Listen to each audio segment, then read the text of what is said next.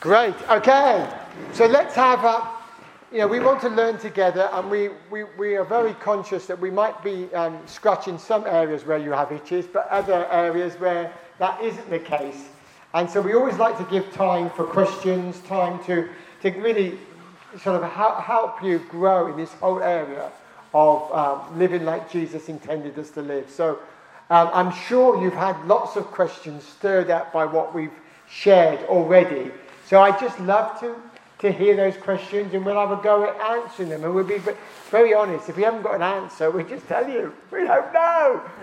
So we're not trying to impress you with our knowledge, but we are trying to help you. There may be something that we've learned on the journey that will help you in the future. So it can be of any level in church life, in your personal life, whatever. Okay. So let's have the first question. I might repeat it so it gets recorded. Okay. So who's going to be first? Yeah. I just wanted to ask, I think yesterday you mentioned about the evangelism and the outreach, like going out and pray for people for healing. Yeah. What if you do go out and there's someone that you pray for and nothing happens? Hey! Welcome to my world. I went out with the last time we went out treasure hunting. We do that quite regularly. Not because we think there's anything particularly so special about treasure hunting or particularly biblical. It's just one of those exercises that just attunes you to hearing God for yourself and for others. So if you don't know what that is, let me just quickly explain. We basically just get people into groups of 4. We ask them to ask God for clues. Who is it that you want me to encounter today and to give something of God's love to? And maybe God will give you something of their dress, something of their appearance, something of their location, something that's unique or special. And then you go out and find your treasure, and you go out and your name. Yeah, we get names and get them, extraordinarily accurately. Well, the last time I went out, everybody I approached, because I usually go up and say, "Oh, I think you're my treasure. I'm on a really strange treasure hunt, and I think you're my treasure." And I showed them, and they said, "No, that's not me." You got the right there. No, that's not me. Can I pray for you anyway? No. So I had a whole day where nobody responded. So I understand what you're saying. I understand your pain. I have experienced it. I've experienced extraordinary things as well on the streets. What I find is this: the very fact that you are bothered to ask somebody, should you pray for them, impacts them. And when you do pray for them, they are grateful, whether anything happens or not. And of course, you don't know, and we've had occasions where this has happened, where actually the answer of prayers come 24 hours later. It's been our experience, and we do this a lot, we rarely get people offended by the fact that it doesn't seem like the prayers have been answered. They just love the fact that you're so bothered about them that you would pray for them. So I know it can seem like it could be an obstacle, but actually it isn't. People are just thrilled that you're willing. See, a lot of these people have just got nobody who cares for them. And sometimes you meet people and you might just sort of touch their shoulder, and that might be the first touch of somebody else that they've experienced for years. And we've encountered that. We did this crazy thing once where we gave free hugs away. And just in COVID, you can't do it since COVID, but this is pre-COVID. And this dear old lady just wept because she literally hadn't been hugged for years. And, it just can be very, very special. So don't worry about how could this negatively be interpreted, because that's not been our experience. We haven't found it to be a negative thing at all, that people are just thrilled that you're bothered. To go up to a stranger and offer to pray for them, that takes a lot of sacrifice, and people appreciate that. Is that helpful? Okay. Yes, yeah. So in 1 Corinthians 14 it says, pursue love and earnestly desire spiritual gifts. Yeah. So just in terms of what you've shared, where would you see, say, the gift of healing fitting in? Yeah. Do you see that as just any time any of you or anyone prays, someone's healed, that's a gift of healing?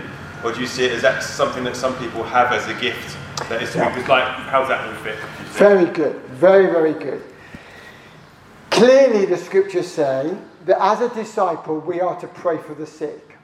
So that, I think, We have to heal the sick. and heal the sick, Peter, even said, you're right, my wife corrects me constantly. She's the real theologian. Yeah, we are called to heal the sick. And therefore, I don't think we can hide behind the fact and say, we haven't got the gift of healing, so we can't pray. I don't believe I have a gift of healing. My stories come out of just being a Christian healing the sick. That's it.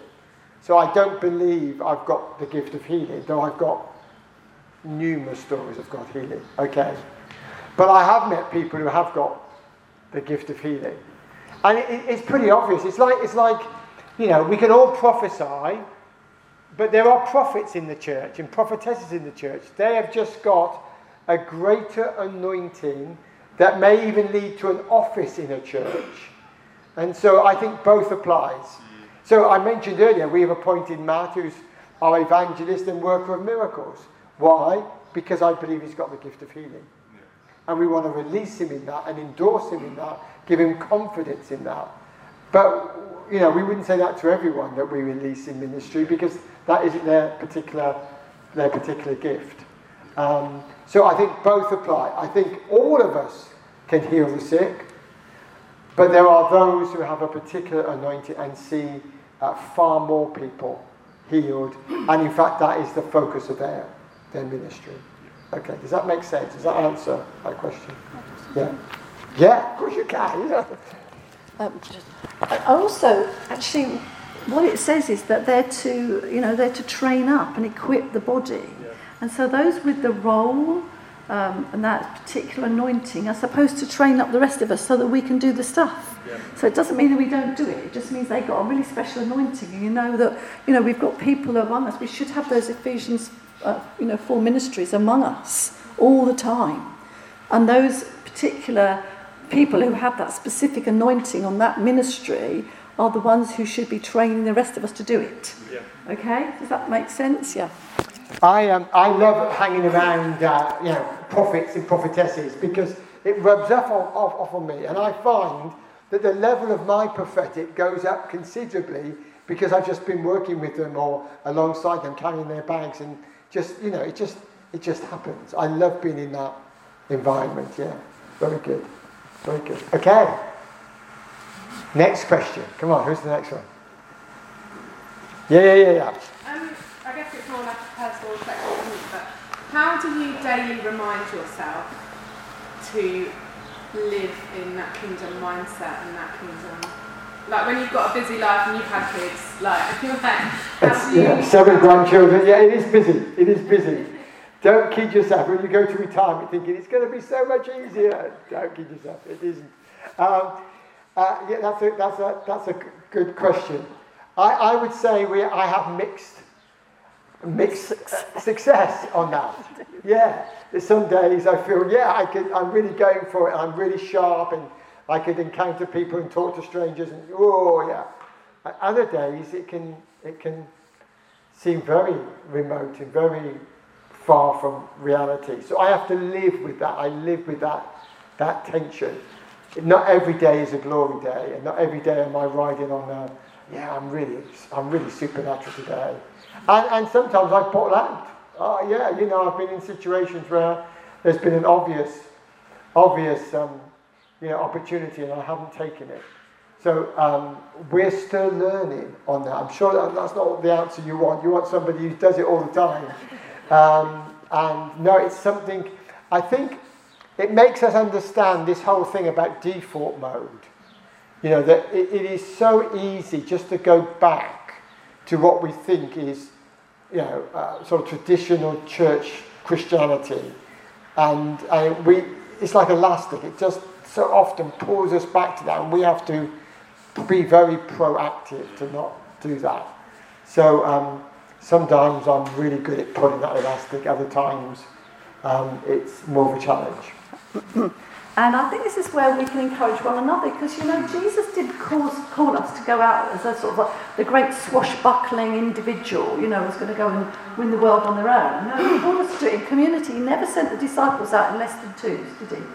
They always had something, and I think this is where you can encourage one another. And so actually, you know, you can just share with one another. Always share your good news stories. Always share your good news stories. When you bump into each other in Morrison's or wherever you go to shop, you know, just encourage one another and just also spur one another on. And actually, you know, and then be honest with each other. I mean, you know, I will go to the supermarket and I'll get through the supermarket because I've got a bit of a sieve of a brain. I get home and I think, oh my goodness, I didn't ask God to show me somebody in the supermarket. But actually, that, in a sense, that's my heart. And I think you can say, Holy Spirit, will you just prod me so much? You know, will somebody come across my path?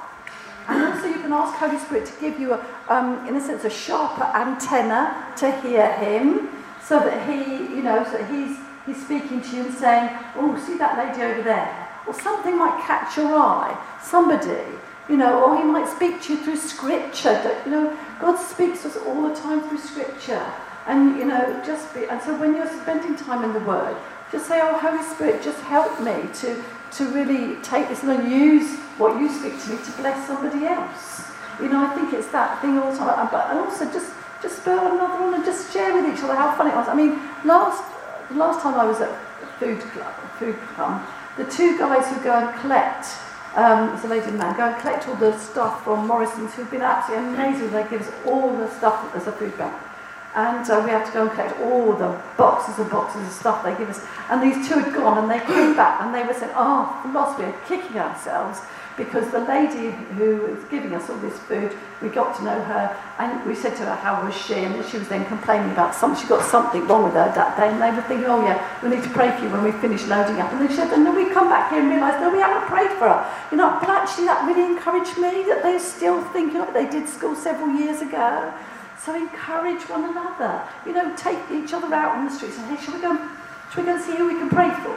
You know, I know that's scary. But I think it's just encouraging one another and asking Holy Spirit just to give you a bit more of a prod than maybe you're used to, I think. Yeah, we're going to do some teaching tomorrow, which we should have done this afternoon. We didn't have time, on how to create a faith-filled culture and environment, which I think will be very practical on this subject. Just what you need to do in order for everybody to get involved, because if everybody's involved, it's surprisingly easier as a result of that. Alone, it's tough. I would say, and I hope this is not going to be negative, but I think it probably takes about 10 years to change the culture of a church. And it's taken us that long to get to a stage where, you know, we are seeing miracles on a daily basis. And that has been pursuing it with absolute, you know, vigour. Yeah. But we do it together, not alone. Otherwise, you'll crush and burn. Yeah. Okay. Yeah. Good. Just sort of think, you helpfully said the thing about celebrating kind of what you want to replicate. Yeah. Celebrate testimonies and things. Just sort of thinking, what would be a couple of examples of things we could do in church life, either on Sundays or gathered settings, to stimulate that stuff? I think testimony. Yeah, I guess we're going to cover that anyway tomorrow. Yeah. So are you going to be with us tomorrow? Not tomorrow, but Okay. Get the recording. Yeah. I mean, there's just simple things that you know are nothing major, but we can do. For instance, we have a prayer team that is praying for people all the way through the service. They're available, and they're available at the end. And so just by saying, look, this is a house of prayer. We believe God answers prayer. There's nothing too small, nothing too big. We have a dedicated prayer team. They're over in the corner over there. The cross is over there, because the cross is the answer to every one of your problems. If you need prayer during the worship, whenever you go, be prayed for. I mean, that's simple. But boy, has that been transformational. You know, people come now with an expectation that God can heal them on a Sunday. And they have story after story of the miraculous taking place in the corner of the building while the rest of people are worshipping. So just something simple like that could transform. But those things are shared with the church. That's the important thing. You share the testimony. So the church is used to hearing stories every week. And, we put it out on our feed from the office. The office goes out, everybody gets who's on the list gets the sort of newsletter every week, and it's got good news in it. Something good news to celebrate.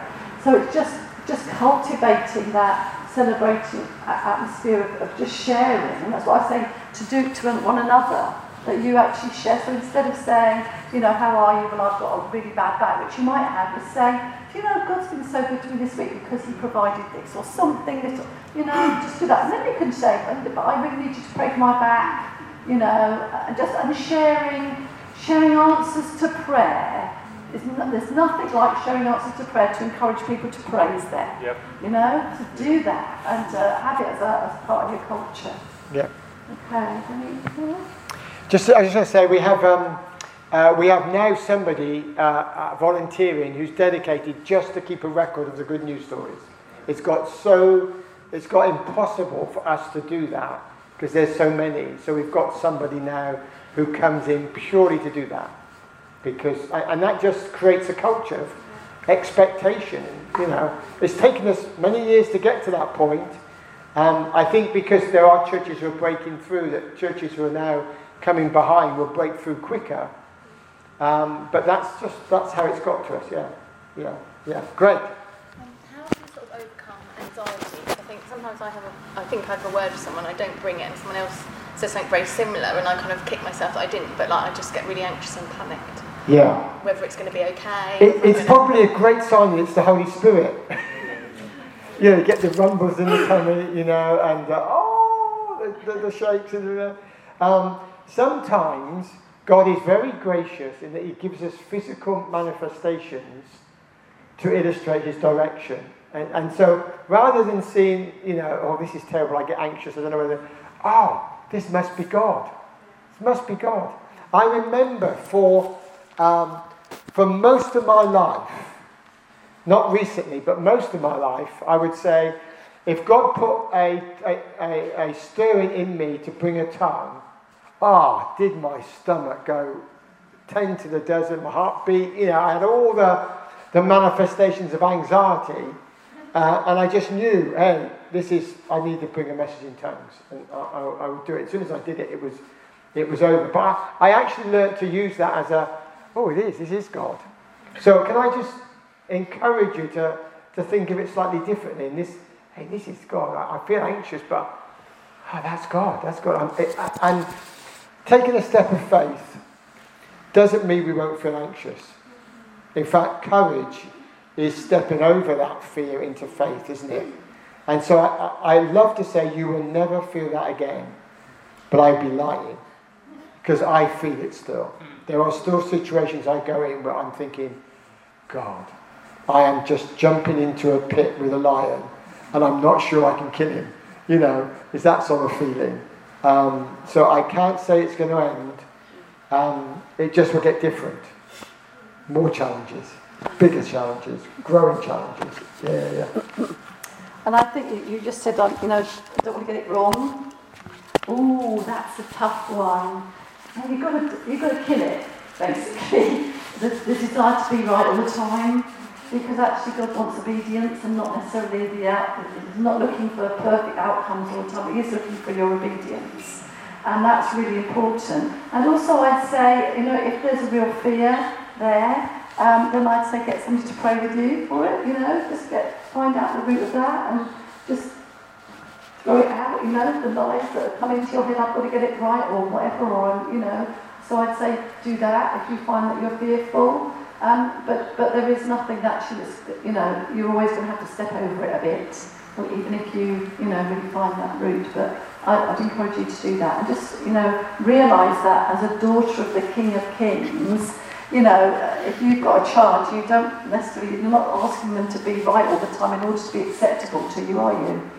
And God doesn't do that to us. We're acceptable to Him. And I think it's really important that we know that. Your identity is really, really important in dealing with the whole issue of worrying about getting things wrong.